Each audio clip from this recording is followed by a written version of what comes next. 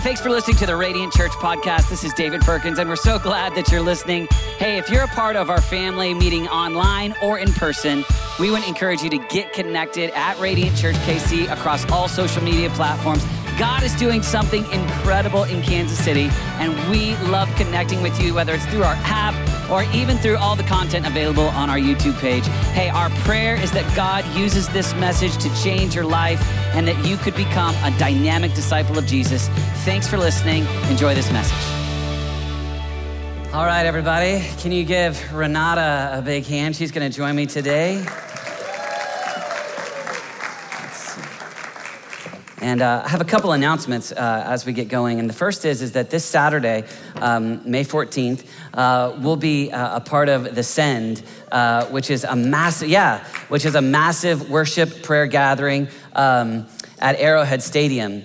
And so anyway, I would encourage you, if you want to jump all in with that, that's coming up this Saturday. And the way it will conclude is it's going to end with a call for young people to be missionaries. And so we're believing God that this will be a massive mobilization moment for this generation of people. Actually, Andy Bird, who's one of my dear friends, and you remember when he spoke here last time, he made the joke that he's our missions pastor. And so we're praying that this will be a moment where we look as historic in having thousands, and ultimately the dream is that will influence tens of thousands of people to become overseas missionaries in our lifetime. And so I believe it's gonna be a massively significant time, and I wanna encourage you, if you're able to make it and go, even if you can go to a part of it, obviously there's a lot of seating. And so at Arrowhead, it's gonna be massive, and we love it. We're, as a church, we're jumping all in and committed to helping see the Great Commission happen in our generation. So I want to get that on your radar and make sure that you are aware of that. Also, next Sunday, Andy will be here at the 10:45 service, and our own Rachel Dorenzi is going to be preaching at the 9 a.m. And so we're going to call it Great Commission Sunday and just stay in the vein of mobilization for missions next week. So that's going to be a fun Sunday. Okay, here we go. You ready for this? All right, come on. Let me take just a moment and kind of set this up. We're in this series called Homecoming, and here's the idea. We took the first week, and my dad talked about the father heart and talked about the Father and grace and truth. And then last week we talked about in this series Homecoming, where we're really building. That's why we sang the song a moment ago, where we're studying this famous parable. It's probably the parable that we're all extremely familiar with. It's one of the most famous in the scriptures. And then last week, we zeroed in on the father's heart for the prodigal. And then instead of just going personal about my own response, we went after you and I possessing a heart like the Father for the prodigals. And I want to thank all of you that came and prayed on Wednesday night, praying for prodigals. I loved that. Those of you that logged in online as well. I think it's going to continue to grow as a significant culture of our church. In fact, Kyle and I are working on ways that we can uptick praying for prodigals in our church. So anyway, it was a powerful time last week. And today, on Mother's Day, we're going to stay in that parable. But Renata and I have just taken a few ideas that we see in the heart of the Father, and we want to apply that to parenting. So Renata, why don't you welcome and then pray for us, and then we'll go after Luke 15. Sound good? Happy Mother's Day to all of the moms out there. It's such a special day, and we just want you to feel celebrated and loved, all of the women to feel loved, everyone to feel loved today. But I know there's so many different kinds of moms. We have adoptive moms and foster moms, spiritual moms, women who are waiting to have babies one day, women with 10 kids and one child, and moms of adult children. And we just want you to know that we celebrate you today and we love you today. And we have lattes out here for you today. And that's how you know we love you. We have lattes. Yes, coffee. Bring on the coffee. And pictures. And pictures as well that our photographers are taking. And there's actually this QR code here on this that you got in your seats. And also this is also a little card that is a save the date for Flourish, which is our first women's event that we're going to do as Radiant in the fall. So we're really excited about that. So there will be more details coming about that soon. But I'll just go ahead and pray as we get started. Jesus, I just thank you so much today for all of the moms who are here. God, I just want to lift them up specifically and thank you for all of the different hats they wear, all the different things that they do to invest in their children. And Lord, we just thank you for this day that we get to celebrate them and just talk about your heart as a father towards us. And God, we ask that we as parents would carry that heart towards our children. So God, as we dive into this today, God, I just pray that you would open up our hearts to the words that you would want to speak to us. And I pray that we would just be encouraged in your life, in your word. In Jesus' name, amen. Amen. Okay, so we're going to just zero in on verse 20. We read the whole parable last week, but let's just take this phrase, which this is the moment that speaks of when the younger brother comes home and says this. So he got up and went to his father, but while he was still a long way off, his father saw him. We're going to highlight that. That's one of the things we're going to go after. And was filled with compassion. That's the second one that we're going to go after. Parenting with seeing your children, or we're going to use the word attention. Compassion. We're going to talk about that being in the heart of parents. He ran to his son, threw his arms around him, and kissed him. The son said to his father, Father, I've sinned against heaven and against you. I'm no longer worthy to be called your son. But his father said to him, quick, bring the best robe and put it on him. Put a ring on his finger and sandals on his feet. Bring the fattened calf and kill it. Let's have a feast and celebrate for this son of mine. And that's kind of the third idea that we're going to go after, where he actually affirms his identity as his son after he's failed. For this son of mine was dead and is alive again. He was lost and is found. So they began to celebrate. So we're going to title this Parenting with a Loving Heart. All right, parenting with a loving heart. And first idea is when the father sees him. And so the way that I see this is kind of in this context, you would think about this seeing. While he was still a long way off, the father saw him. He was paying attention. So it wasn't necessarily that he just happened to show up and the father glanced. Many Bible commentators will even say that there's an inherent in it is an intentionality of looking with that hopeful expectation. Sometimes even some will say this shouldn't be entitled the prodigal son, but this parable should be called the waiting father, because you can almost picture seated on the porch waiting. And so we want to take that and apply practically as parents that we're paying attention to our children. So it's easy for us as parents to just allow our kids to maybe live in our home, to in the midst of all of our distraction with all the things we want to do, all of our own values, goals, commitments, to have parenting be kind of on the side. But what we're talking about is that parenting perceived as a core purpose, calling, mission in parents, so that we're actually even rearranging some of our hobbies, rearranging some of the things that we value, so that we can put what we value so highly of our children as first, paying attention to them. All right, so babe, sorry, I shouldn't call you babe. Renata, go ahead. Talk about Thanks, babe. Attention, yeah.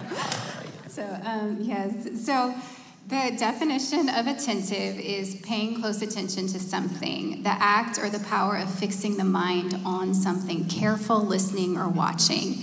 I remember when our kids were little, we would read through the Child's Book of Character Building, and one of the things that we studied was attentiveness in it. So we learned the definition of listening with your eyes, your ears, and your heart. And we would talk about doing that with each other, really paying close attention. But it's more difficult than ever to be attentive. Our average attention span now is under 8 seconds.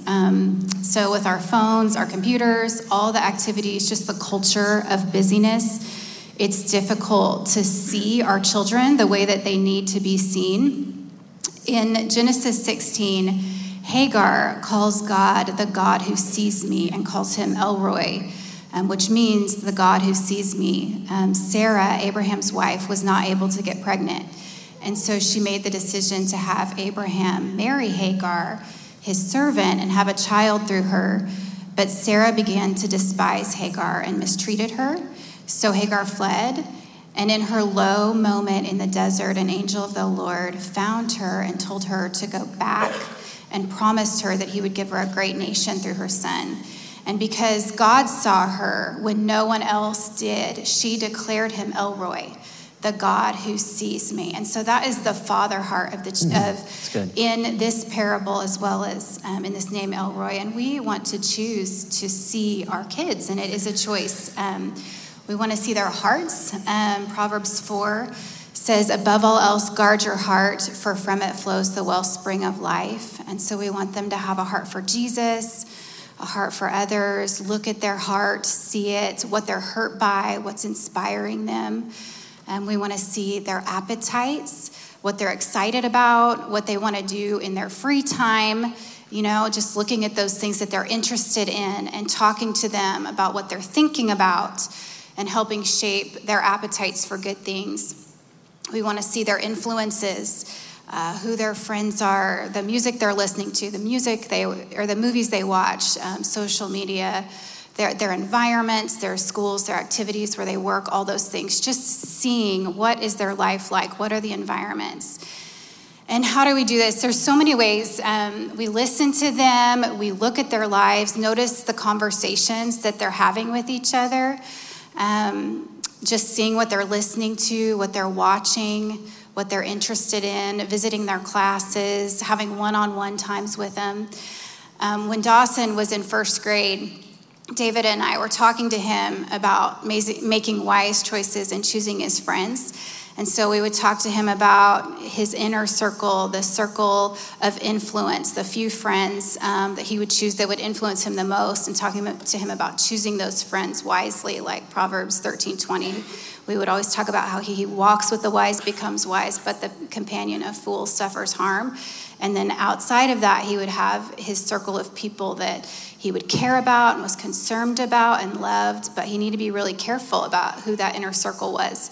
And so we were asking him, okay, which boys at school have character and are respecting the teacher, are kind to other people, letting other people go first, things like that.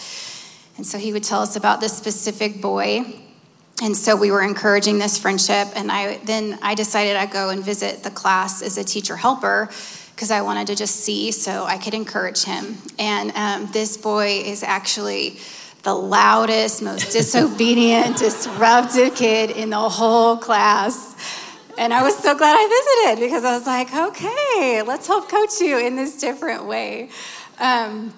So anyway, we are wanting to see our kids day to day and then also see them in the overall just season that they're in. What do they need in this season? And one of the things that David and I like to do, if we can, we try to, is to get away 1 or 2 times a year just for a day. And we just look at each child and just talk about what's happening in their lives, who their friendships are, their schooling, their calling, all these things. And let's take this out. Let's invest here. Let's invest in this friendship. Let's take them out of this activity or whatever it is. And we're always praying about that every year, just to be as intentional as we can be. And then we also do one-on-one times, which I know David has talked about before, but that's been huge for us. And his dad did that with him as well.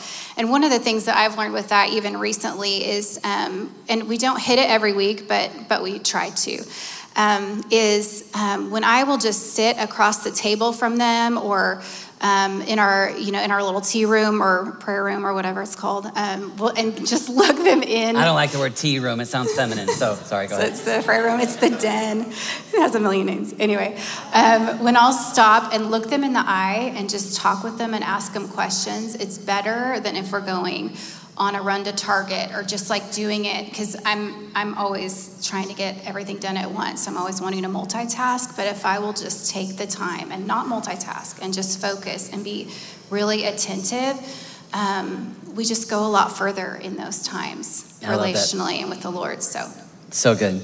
When you remember that story about Dawson in first grade, this has nothing other than humor, but when he was in that same class, the teacher had them go around and say their favorite animal. And so the kids were like, my favorite is a lion, a tiger, an elephant. And it got to Dawson and he goes, small dogs. And so anyway, I love that story. Just like his dad. Yeah. But anyway, okay, but one of the things that you said about you're talking about a first grader. and you were talking about his social circle. I think sometimes we hear that and we think, wow, that sounds like, okay, your circle of influence versus those that you're trying to impact, or your circle of concern. Sounds kind of strict for a first grader, but it was something that we were working on so that you're forming that kind of thinking even in those young years, so that, like right now, he's 17, and you've been working on it all the way through. I think that's what we're talking about being intentional. It's oftentimes those conversations, it's those questions that seem like extra, meaning people often think that feels like fluff. It feels like, oh, come on, that's too much. But it's that relational coaching. It's those minutes to hours of conversations that pay dividends down the road. I've been loving this book by John Tyson called The Intentional Father. And in that story, John Tyson talks about how the greatest day for him with his own father. So John Tyson, he's a pastor in New York City, just wrote a great book that's been influencing me. But he talks about his father paying attention to him. And he said the greatest day was when he was in junior high and he had gotten in a fight and he was walking home kind of beat up and his dad was working in the yard. And as he was walking towards the house, dad dropping all that he was doing, having the conversation, asking questions about the fight, asking not just if he was okay, but kind of where it landed, that kind of thing. And then he talked about how the hardest day was high school and dad at the game that he was playing basketball, but reading a book. And so he felt like present, but no attention. And I think it's easy for us, even in the busyness, to be present, but not attentive, not paying attention. And so we see Jesus, there's so many different times that we see Jesus asking questions to his disciples, but one of the ones is in Mark 9, where he says to them, hey, what are you arguing about on the road? That seems like just kind of a silly question. But what he's doing is he's taking the moment in Mark 9 where they're fighting, the disciples are fighting, and then he's asking about what's going on. He's leaning in, he's paying attention, which is kind of what we do with parenting over and over again. It's the things that you can easily just skip over, but you're looking for, you're aiming at motive, you're aiming at heart. You're trying to craft that heart. So it's attitudes in a football game, it's attitudes with siblings, and then asking questions to try to be attentive, to try to see them. So that idea in verse 20 where it says the Father saw him, we're just coming after this concept of intentionally looking, being attentive to their heart motives because we're trying to steer them towards Christ. And it's not just when they're little. One of my friends who's right now in about 60, one of the things that he does for his 5 adult children is he engages with them through text messages, where he's still going after their hearts. So some are in ministry, some are in business, some are teachers, but he's got 5 children and he's still aiming at helping them walk with God by being attentive. And it's through, in addition to other conversations, it's a daily text.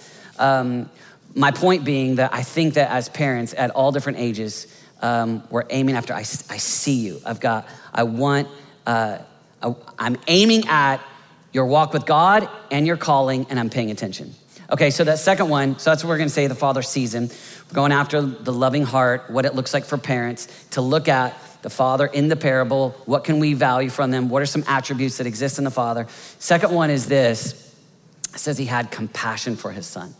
I'm gonna take just a second, let's talk about compassion. Yes, okay. So to have compassion means to empathize with someone who is suffering and to feel compelled to reduce the suffering. So it's empathy plus a desire to help. And empathy, according to Les and Leslie Parrott, who are marriage authors, is imagining what life is like at a moment in time for another person. It means putting yourself in their skin, looking at life through their eyes. It means walking in their shoes. And it's a rarity. Only the healthiest people among us become adept at practicing empathy. And that's exactly why their relationships are healthy too. Empathy is the on-ramp to self-giving love. It's the single most important skill set for your relationships. It's the key to unlocking a person's spirit at the most intimate and vulnerable levels. So we want to parent that way with compassion, putting ourselves in our kids' shoes, imagining what life is like for them at a moment in time. And how do we do this?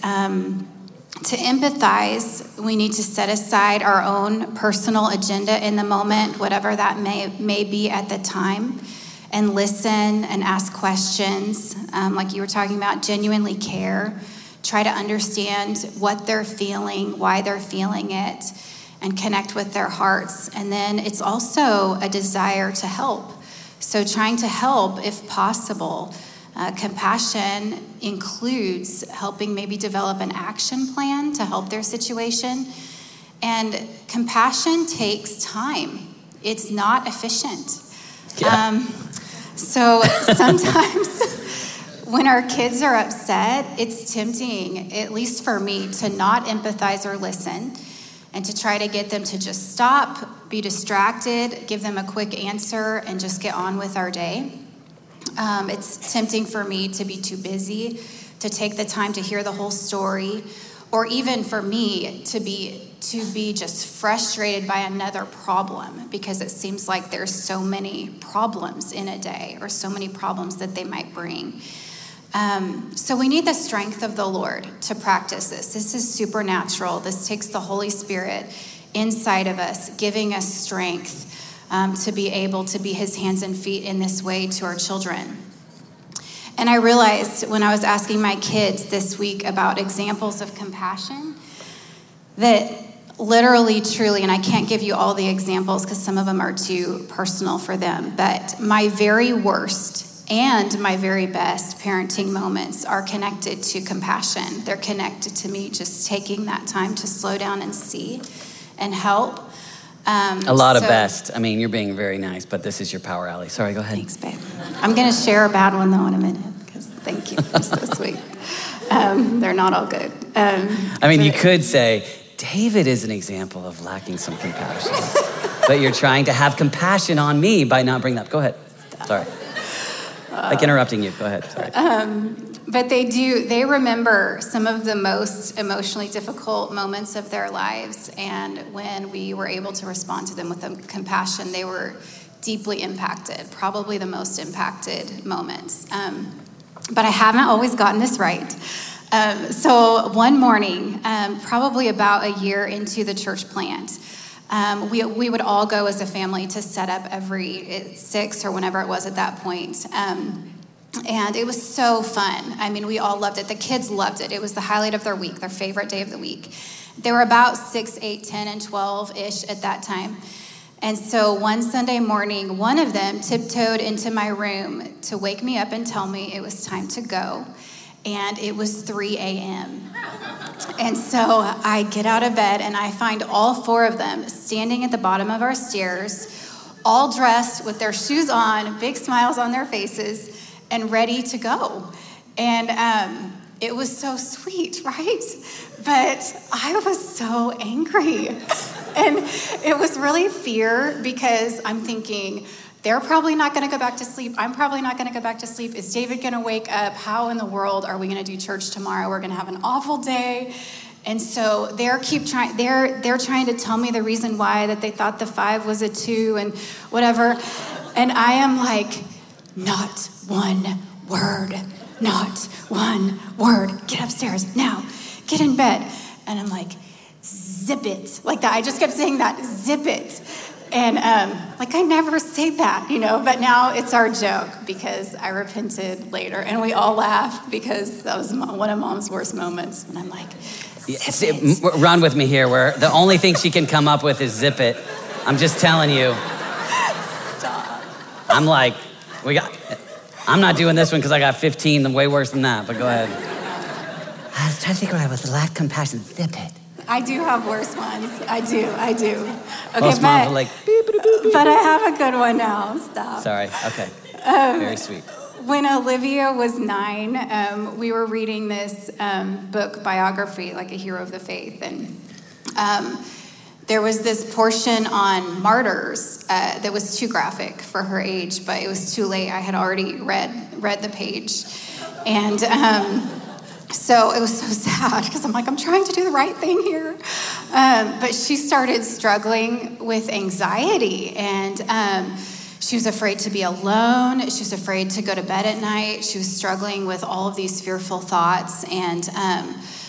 And so when she was up at night, I would sit with her and ask her how she felt and listen and, just talk to her, relate to her about, I felt fearful and anxious too, and here's what I do. And we'd write out the truth and the lies she was believing and pray, speak truth. Sometimes we'd watch a movie, but this went on for several months, and eventually she got past it and got free of that. But it meant so much to her, and it's still one of the moments that she would talk about as so meaningful. And for me, in the moment, I'm tired.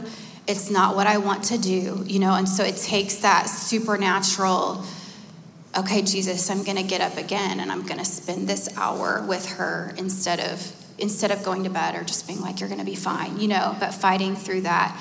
And so when we meet our children in their suffering, it's so powerful. It makes an incredible impact. That's a great point. And that's certainly what's going on in the parable. Right here, this is the moment where the youngest son, it's his worst moment. He's gone out, he's spent all he had, wasted it on wild living. And this could be the moment, just speaking in terms of parenting, where a parent would be, who are you? And how you're done, and I'm mad at you, and all that kind of stuff. And yet, in the parable, the father uses the moment to show compassion in the child's worst moment, in the moment where the child has failed significantly. And I was thinking about even, Dad, the story that you told 2 weeks ago, where you told the story about your dad, granddad, which, by the way, granddad, he's my hero. I know I've been saying my dad's my hero, but my granddad was 5'2", baby. But where granddad, when dad drops his marbles as an 8-year-old, puts his arm around him and shows compassion in his darkest moment, and it connects the heart of the child to the father, to the parent in that moment. And likewise, that's what's gonna happen here when the son experiences mercy, grace, compassion, instead of the rage. But the interesting thing is that we all feel the rage. And even when we look at, so Exodus 34, God calls himself compassionate in the moment where he is also angry. So it's the story where he's delivered out of Egypt, Israelites, taken care of, plagues, brought him out, showed such kindness. And then we read the story where Moses goes up on the mountain, they create an idol, and it's in that context where they're gonna worship it, where God shows compassion and speaks of himself as having compassion, even when his children, Israel, have fallen miserably, have worshiped an idol. And it's in that context, Exodus 34, where it says, I just wanna read it because God describes himself this way. And he passed in front of Moses proclaiming, the Lord, the compassionate and gracious God, slow to anger. Why would we even put that in there? Because you got the opportunity for anger. Slow to anger, abounding in love and faithfulness, and maintaining love to thousands, forgiving wickedness, rebellion, and sin. Yet he does not leave the guilty unpunished. He punishes the children and their children for the sin of the parents to the 3rd and 4th generation. Judgment is real.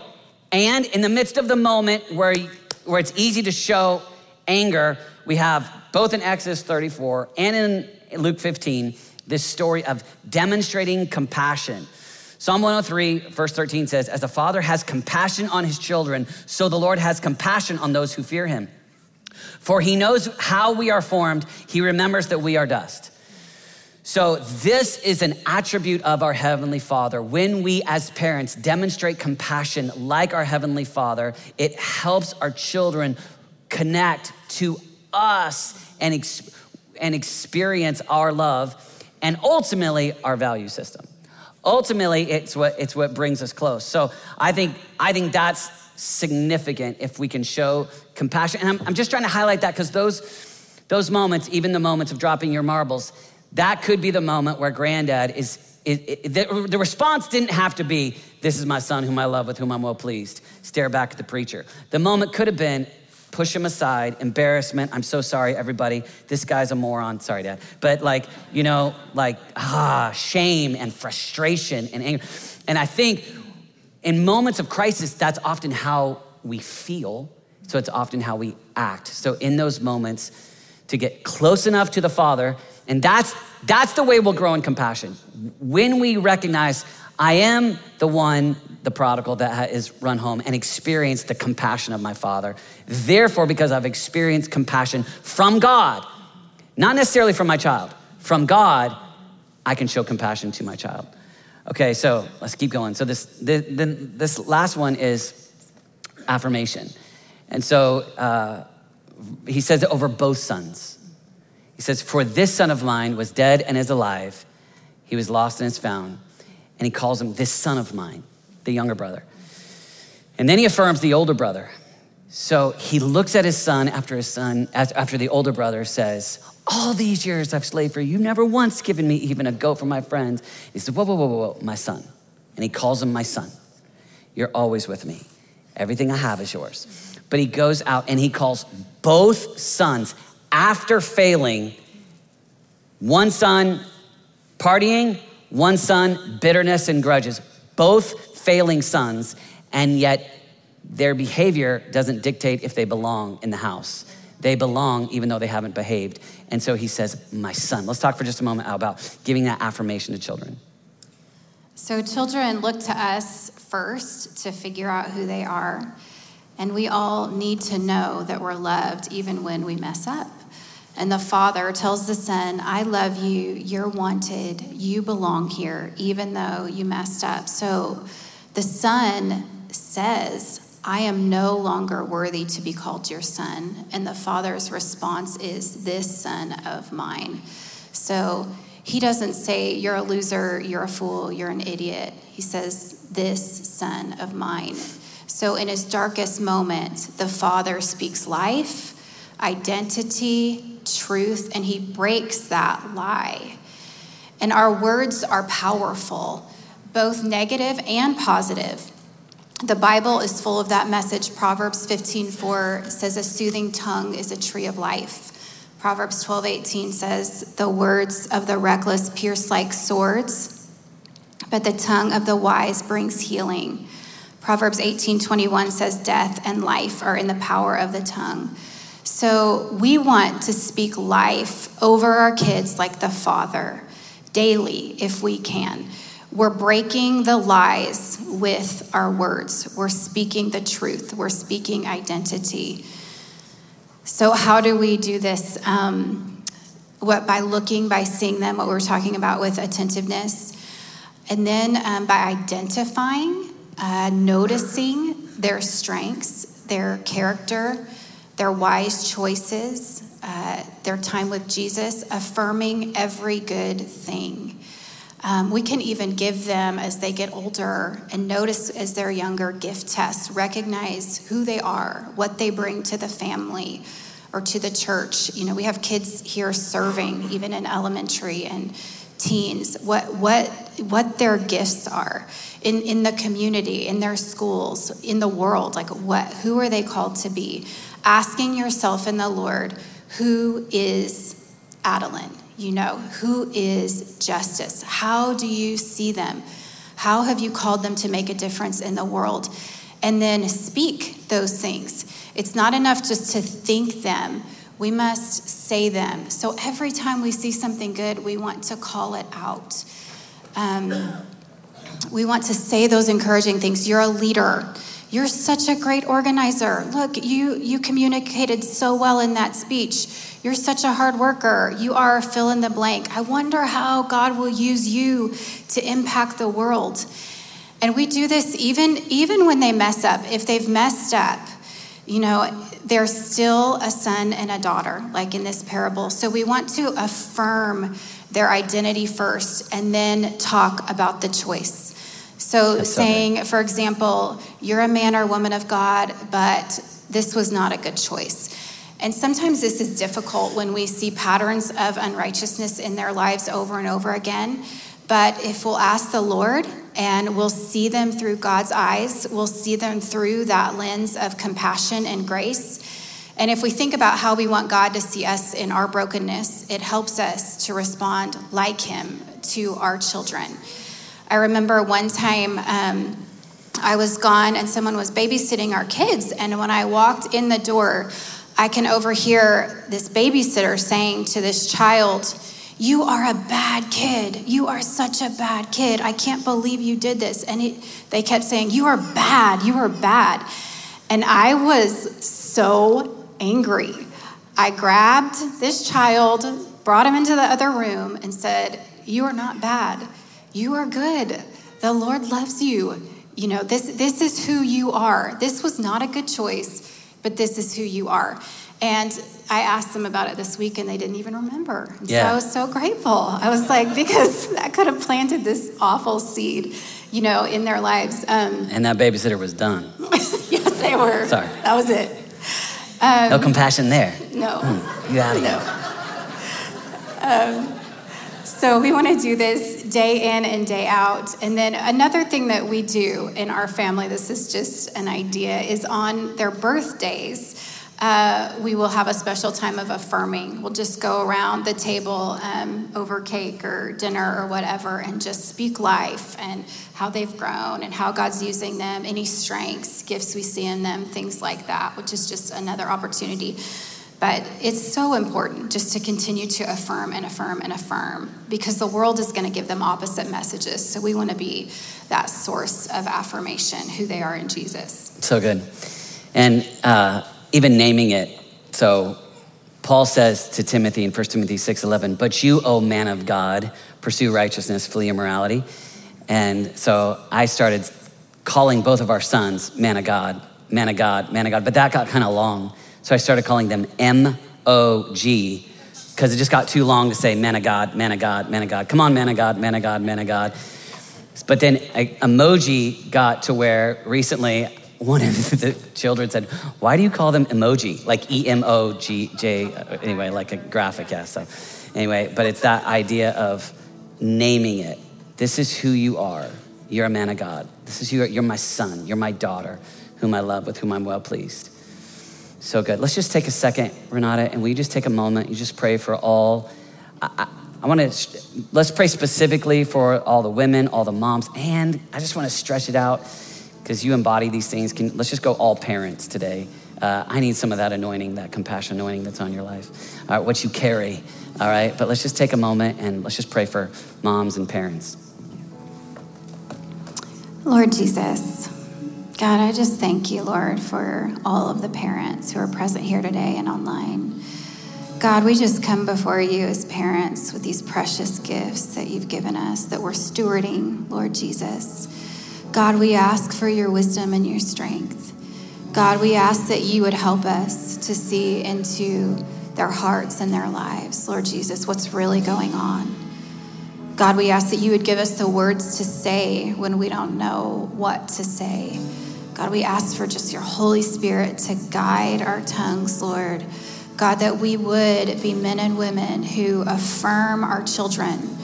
God, that we would affirm them from the days of their youth, and that we would continue to affirm them all of their lives. Every good thing, Lord Jesus, would we call it out?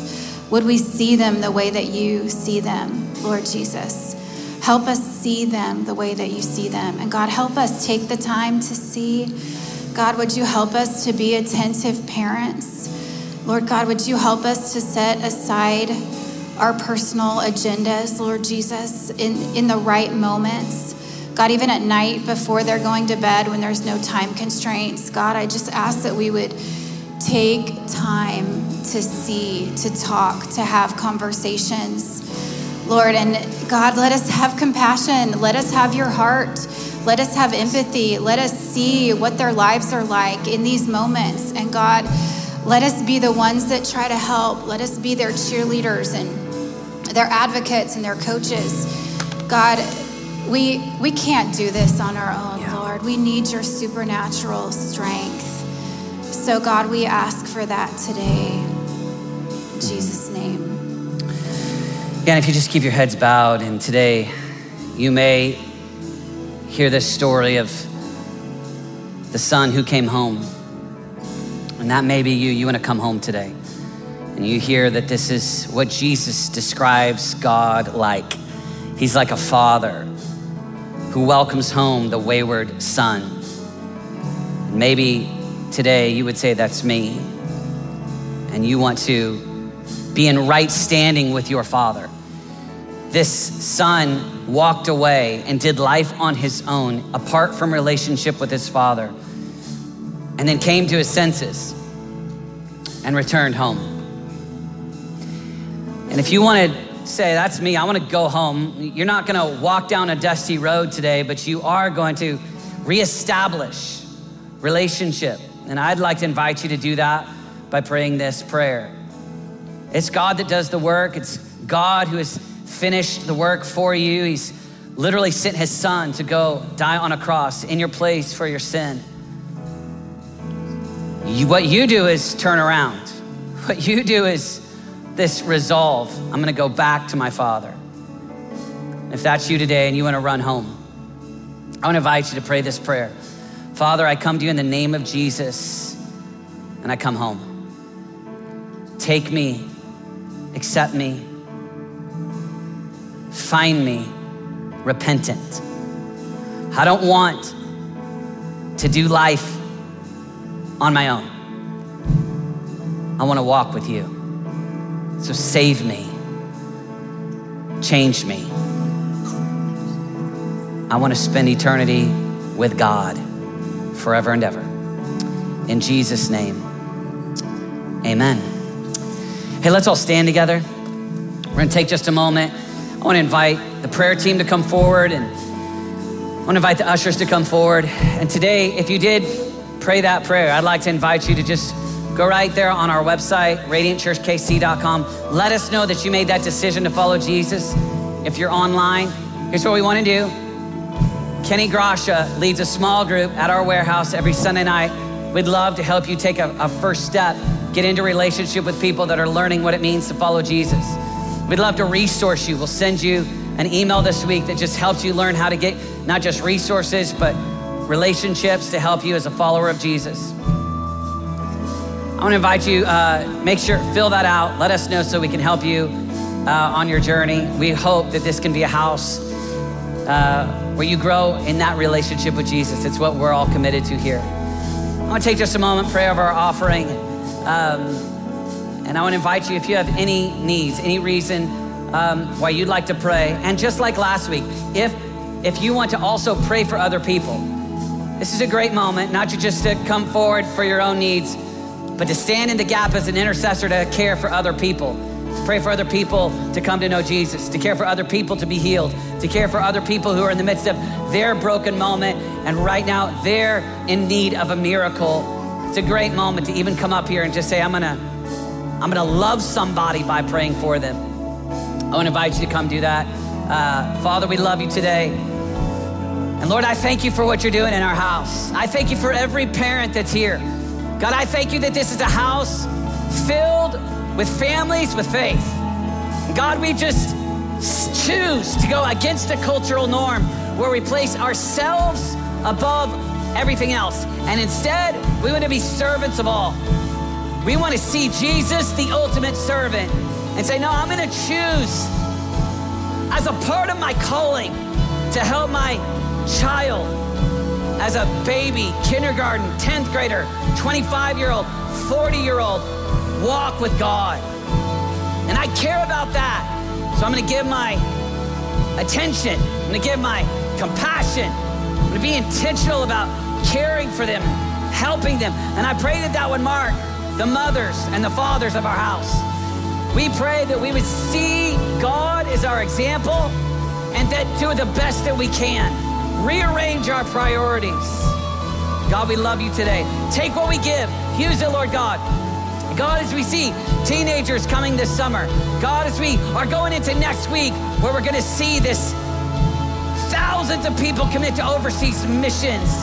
God, we ask, Lord God, use what we give to make a difference here in Kansas City, in our families, God, and around the world. God, we love you today. We honor you in Jesus' name.